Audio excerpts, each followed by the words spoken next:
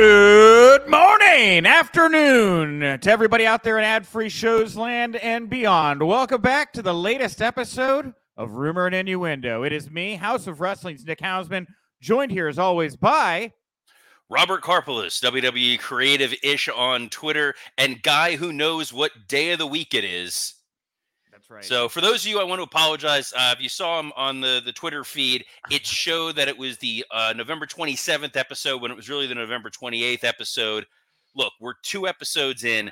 These things are going to happen. We're now on episode 3. We know what day of the week it is, and we know what you're here for, and it's deep dive ratings information. As Nick's like pointing, what else do you think I'm going to talk about? You think I'm going to bury you? I'm not going to bury you. Bury me. Take out the shovel, Triple H. Jesus. Put me out in the graveyard, for God's sake. You mean Paul Triple H Levesque? Paul Triple H Levesque, one of many people we're going to talk about here on the show today. Man, you know, we're not going to waste any time. We only got about a half hour here, as we do every day. Big news here. We're going to talk about WWE plans for CM Punk, Bryan Danielson's role in AEW terminating CM Punk, the end of being the elite, and of course, at the end of the show, we're hoping to get to that NWA CW conversation. It's been put off the last couple days. Let's see if we can finally get time for it here today. But yes, as Robert mentioned, we got the viewership info in for last night's Raw, or for Monday night's Raw, just a couple minutes ago. You don't know what day of the week it is, dude. Well, I watched NXT this morning, so it's like a bunch of WWE is starting to blend together right now for me. But no, yes, as Robert aptly pointed out, we have the viewership info here from Monday night's Raw. This comes from WrestleNomics. They did well. This was CM Punk's return promo night. They put it at the very end. The show was up 29% in overall viewership from the week before, up 34% in that 18 to 49 key demo slot. 1,884,000 overall viewers, 863 of those in that key demo. It was the highest total viewership since August 7th and the highest P18 to 49 viewership since April 3rd. So this was the most viewed show in that key demo since WrestleMania. Man, you know, look. The man came to make money, not friends, and looks like it's going in that direction pretty quickly. Look, we can't deny it. Tozawa is over, and people want to see him do that little dance. And that is the only reason these ratings were up. Please don't do it. I'm begging you, and there it is. If you're watching this on video, I'd like to personally apologize for now. It looks like Nick is slowly freezing to death. The dance went like it just veered quickly to those, like, you know, those sad, like, ASPCA commercials they show now because it's holiday time. And it's like, here's a sad puppy on the side of the road. That's pretty much what Nick Hausman is doing right now. But speaking of sad puppies, Tony Khan has to be a pretty sad puppy right now, seeing the ratings that came in for Monday Night Raw. Hate to break it to you, kids. CM Punk is a needle mover, even when he delivers a to some lackluster opening promo. Yeah, it was not, again, it was not everybody's cup of tea what we got on Monday night. Not everybody loved the CM Punk we got right out of the gate, but we got time, everybody. We're going to see where this thing goes. We'll see how people react to what is a very fluid situation at the moment. Yes, and over on the viewership side too, I mean, it's just really impressive to see that WrestleMania energy there, right? Now, because of the promo, can they keep it, though, right? Are people going to come back next week? It's what they're going to do with all these new eyeballs they brought in on Monday night. We'll find out how long this needle can stay moved, you know? Well, I think we're going to see that test a little bit further because Raw opened with Randy Orton. And there may be people who heard about CM Punk was back. Their friends told them they saw it online. They may not have been as clued into the fact that Orton was back. He popped up on Raw. Now he's going to be on SmackDown on Friday. So I'm going to be curious to see if those ratings rise for Friday Night SmackDown because Orton is going to be there. Are they on FS1 or Fox this week? It's hard to keep track. I think they're on Fox this week, but I don't quote me for gospel on that. It's been pretty wild trying to keep up with the who's who. I mean, look, last week, AEW Dynamite outdrew SmackDown, right? That is not something that's gone unnoticed. Again, like SmackDown wasn't on its platform, but, you know, FS1 and TBS, similar, you know, very similar distribution. So some people are drawing some opinions based on the fact that AEW was able to rack I guess some kind of a win here last week over a major WWE product. Does that do anything for you? Do you buy into any of that conversation? At the end of the day, AEW it was the night before Thanksgiving. Nobody had work the next day. People were home. If they were hanging out on their own before they had to go spend time with their family, they're going to watch Dynamite. That Friday SmackDown was Thanksgiving weekend. You got a lot of people traveling. You got a lot of people with a lot of family obligations. And it was on FS1. And there was no compelling drive to necessarily tune in other than it's another week. Let's watch SmackDown. They weren't really promoting something totally can't miss. You have to go see it, especially if you were committing to watching Survivor Series on Saturday. Yeah. And then that could be a lot of wrestling for the casual fan. They made the right decision by tuning in to at least see the Punk return, even if it was they were whelmed. Right, whelmed. Right, absolutely. Again, my wife wanted to watch Raw. She never wants to watch wrestling with me. So some fans out there definitely brought to the table. All right, let's get into what we got here on the run sheet for today. By the way, the chat room is open right now. We have the ability to bring you guys onto the show just like that. Coach Keith Morrison here saying, "What's up, gentlemen? What's going on?" Stephen K, power player, Wednesday, let's go. I stole my let's go from Steve. By the way, Stephen, every day, remind Nick what day of the week it is just to keep this thing rolling. I think that's important because the next thing you know, we're gonna be in like June and we're not gonna know what day of the week it is. So Steve K, this is your new job. Welcome to the staff. Great. Yeah, you look. I had some concussions? Sure. Do I smoke a lot of weed? Absolutely. You know, alcohol damage, all that other stuff up there. I apologize. I'm doing my best, everyone. As his lawyer, I'm going to point out these are prescribed uses only, completely legal. Sure, whatever you want. Above board, keeping you out of jail, keeping us out of Twitter jail, because we had to start by talking Punk. Always got to start talking Punk. Well, Punk is the leadoff story here. Once again, we're going to start here with what you all probably want to know, which is what is WWE actually going to be doing with CM Punk? Now, Sports Illustrated put out a report yesterday. Justin Barrasso, by the way, not an AI-generated human being over at Sports Illustrated. Justin Barrasso, an actual real journalist who wrote a real thing for the website. Friend of the show, Justin Barrasso, wrote he was the one who broke the Rumor and Innuendo podcast coming out in the first place. That's true. And I'm pretty sure when I talked to him, it wasn't a robot. No. Like 80% sure. 80% sure, not a robot. Sports Illustrated Barrasso saying that there are plans for Punk to feud with Roman Reigns. Of course, he alluded to a wise man in his return promo there. But his first major feud, that is going to be against Seth Rollins. Now, it is possible this thing gets stretched out over months. Maybe it could headline night one of WrestleMania 40. It also was noted in the report that one of the many reasons Punk was brought back into the WWE fold is they are looking to secure their new TV rights, and they think that Punk, being a needle mover, being somebody that has been praised by Warner Brothers Discovery CEO David Zaslav, who built a whole show around him, that's a really meaningful thing they think when they go into these negotiations. And it was also noted that Punk was the one who first reached out to WWE to try to get this thing going to where it is right now. So what are your thoughts on what we learned here from this Sports Illustrated report? Sure. So I think anybody who watched Survivor Series and watched Raw knew Seth Rollins and Roman Reigns are the two destinations that they want to get to. Right. The compelling story of Roman going up against Punk with Paul Heyman being in the wings. Where's he going to align with all of that? We saw a similar version of that story with Brock Lesnar and Roman Reigns before, where it's questioning Paul's allegiances. And I think that Heyman and Punk going at each other on the microphone, Punk and Roman going at each other on the microphone would be amazing. The great thing about the Seth Rollins story is if those two do wind up headlining night one of WrestleMania, that is the only thing Seth Rollins and CM Punk have not done. Yeah. And there's a lot of animosity with them, as Nick Hausman has pointed out a number of times before, and drawn out from Seth Rollins. The fact that they need each other in order to make that happen is a really fun story that they can tell on television, and gives a reason for why Punk might be the strong favorite right now to win the Rumble.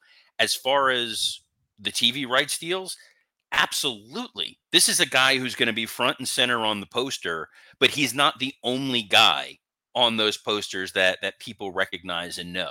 And if you have a Monday Night Raw that has Cody, that has Rhea Ripley, that has all of a sudden my mind went blank in the middle of my sentence. You gotta love that. Randy Orton. Randy Orton. Well, I was going to say Randy Orton, then I thought, oh no, Randy Orton might be moving to SmackDown. But you got Sami Zayn, you got Jey Uso.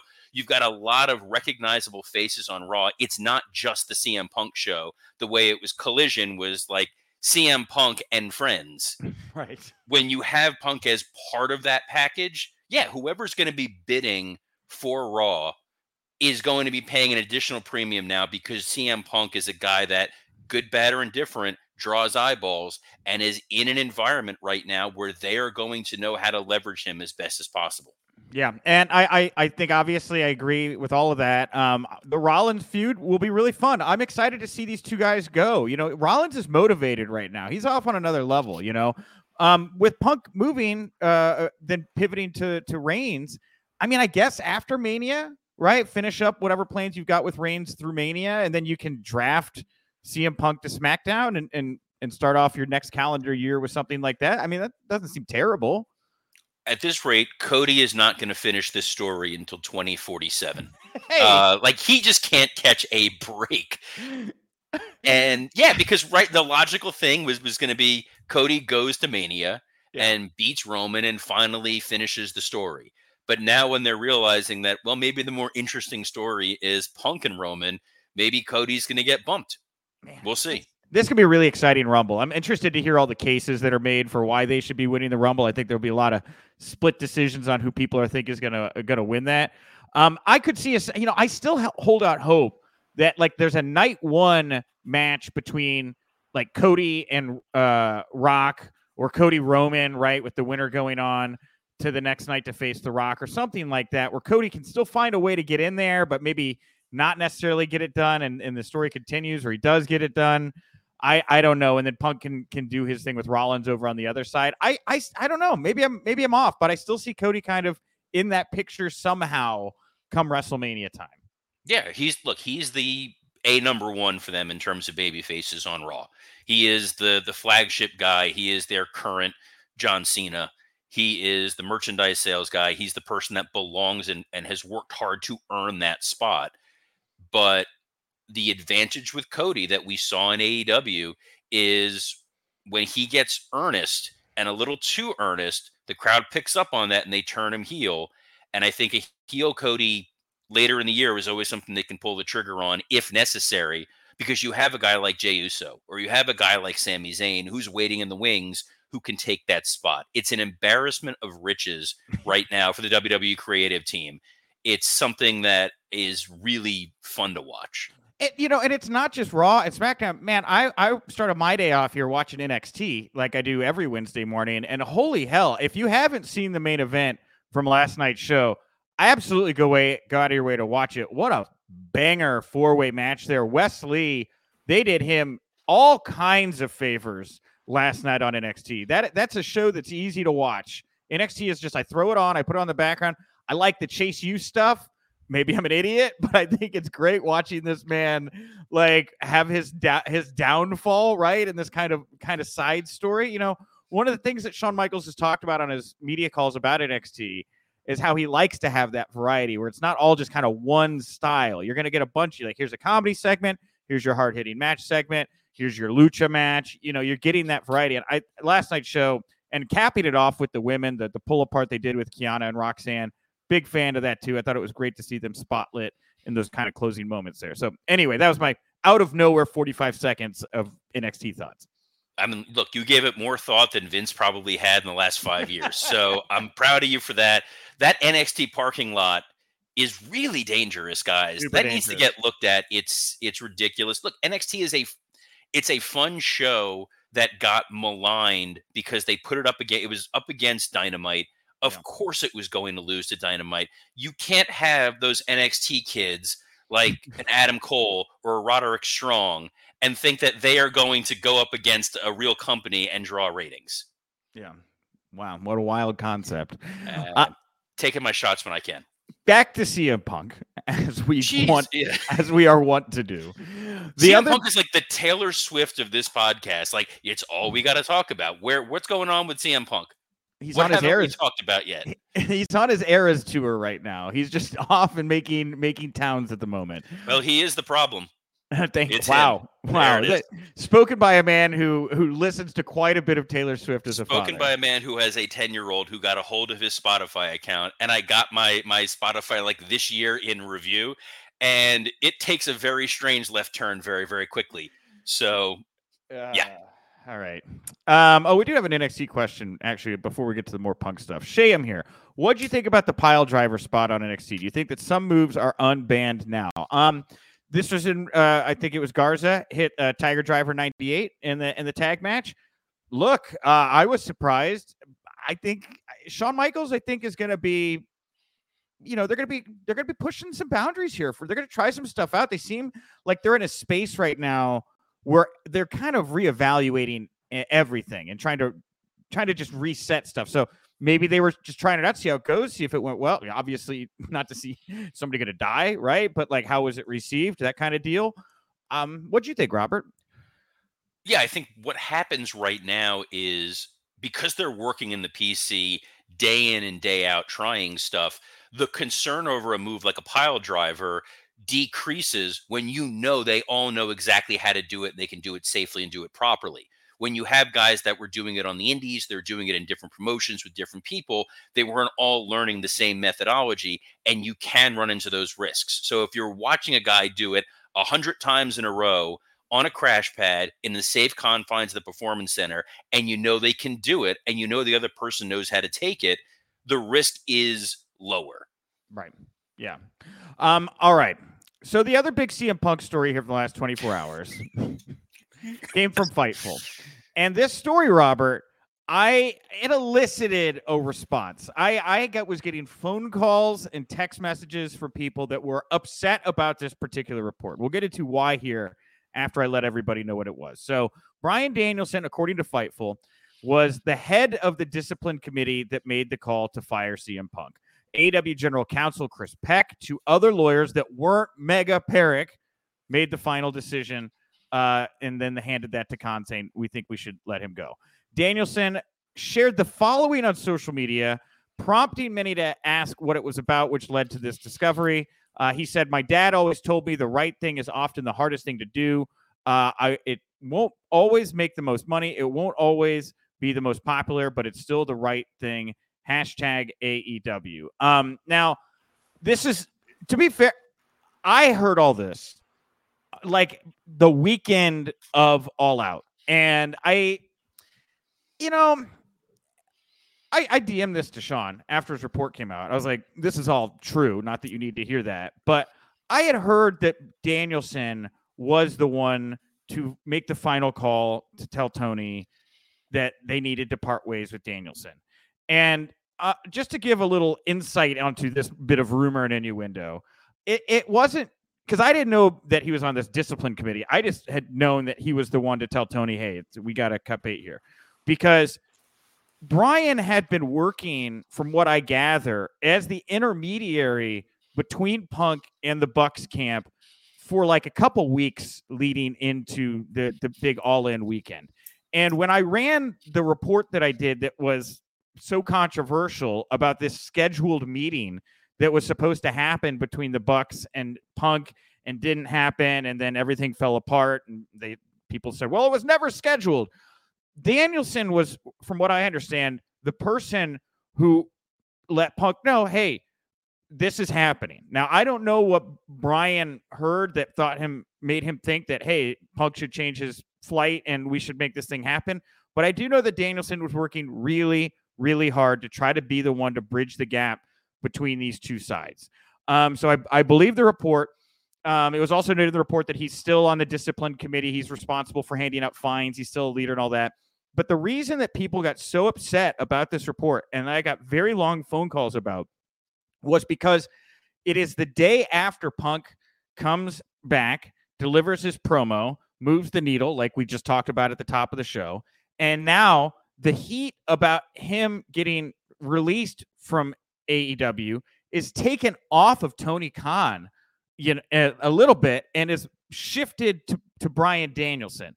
Some people really don't like that for a lot of different reasons. So anyway, that was my kind of long-winded take on this particular story. But what resonated with you there, Robert?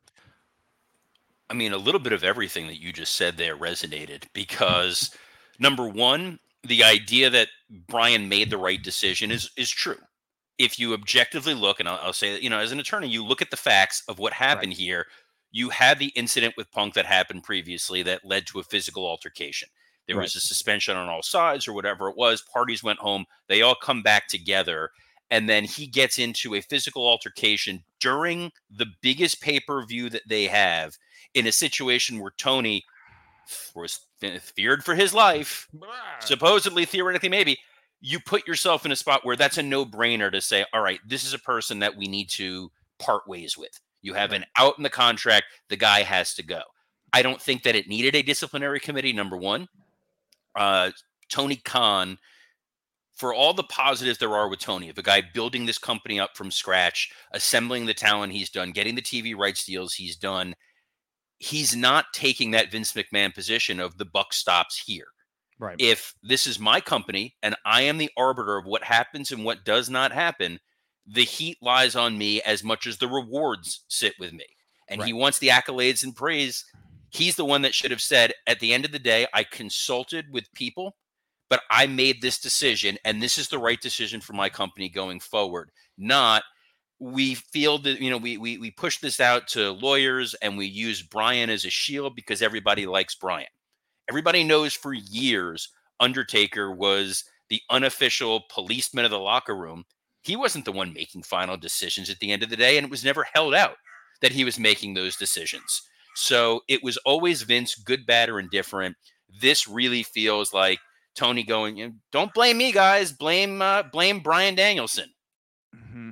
Yeah, and that's why it's and again, Tony's not saying it's the timing of the report coming out when it did. Now, to Sean's credit here, Danielson did put out this tweet that got a lot of people raising their eyes, like, what kind of difficult decision did you have to make, Bryan? Right? And apparently these comments that Bryan made were comments that he had made to the locker room after the decision had been made, as a way to kind of let everybody know, I guess he had a big address. Here's the strengths of Punk. Here's why it didn't work out. And then here's some advice from my dad. And that's what he shared here on social media. So it does kind of seem like Danielson tipped the tides for the news to come out, when it did. But man, yeah, I talked to some people yesterday that really were just kind of like, Tony needs to be held accountable for this, right? This should not be shifted over to Danielson the way it is. And he's getting piled on right now in a lot of sections of social media at the moment. I think it's an unenviable position he was put in. And again, he knew all the facts. Someday we're going to find out what it was like to run between the Elite camp and the Punk camp to try to make that work. I regret not asking him about it at the All In press conference. I knew about it. I knew he made the call, but Tony did this weird thing where I asked him about Punk and he didn't say anything. And I got so uncomfortable in the room. And I also did not want Bryan to be put in this really weird spot because, again, this was ultimately Tony's call, but it does sound like the consigliere in this situation was Bryan Danielson. So it was a very complicated, it still remains a kind of complicated situation. I'm super interested to find out more from his perspective about what was it like to try to make the deal of the century between these two sides. It's unfortunate. It's not something that Danielson deserves. I doubt this is why he went through years and years of all of that agonizing struggle just to get back into the ring, to now be put into this position of babysitter and thrown under the bus. And it really sucks. And also it doesn't need to come out. If there's an internal disciplinary committee in any organization on the planet and it's two attorneys and, a top executive, that's not being disseminated to the general public. And I think that speaks to a larger issue of nobody in AEW is keeping things in house. They're running, to borrow from Taz, they're running a sloppy shop there. And this story only serves to hurt Bryan Danielson. Doesn't hurt Punk. No. And it doesn't hurt the lawyers because who cares about lawyers? But Bryan now looks like the guy who took away the toy that you want, not Tony. Yeah, and I don't know that it sticks. People are going to love Bryan. This heat will float back to Tony in the long run. I think this is temporary. Again, the guy was put in an enviable position, and when your boss tells you to do something and your boss is telling you to make a really hard call, that's your job, right? That's what you're being told to do, and then Tony can either listen to you or not listen to you. Now, as this is all going on right now, how is Punk reacting, not reacting, all the noise, he's back. What's going on with the Elite? Well, being the Elite is no more. I meant to get to this yesterday, but I wanted to bring it up here as we're kind of in the flows of this conversation. Being the Elite is done. It is now being the Dark Order. And I believe it was Meltzer was talking about how the plan, I know he was talking about how the plan is for them to go away for a little while. Brandon Cutler is going to be their talking piece. But I believe he's also talked about how they're going to come back and kind of lean into this persona. They're going to be like kind of more of a heel stable. And they were talking about how Cabana, I guess, was going to be part of this group or whatever. And considering the lay of the land, would you go that direction now, Robert? That Colt's going to align himself with the Bucks? And like the Bucks kind of leaning into the public perception of them, right? They're going to be making more calls, like maybe quasi-authority figure types, really just, abuse of power, pushing, I don't know. Right? Whatever leaning into the public perception of them means. I think it was different before Punk had come back. But now that Punk's back, I mean, do you have him go out there and play heels with Cabana? I don't know how that comes across, There's only one question you need to ask on that, and it's, will this make more money? Right. And the answer is no. This is, again, we're not here to make friends. We're here to make money. Putting the Bucks out there with Colt Cabana is really, it's being petty, it's being insidery. Yes, you're going to get a section of your audience who's going to be like, oh, I know what he's doing. That's funny.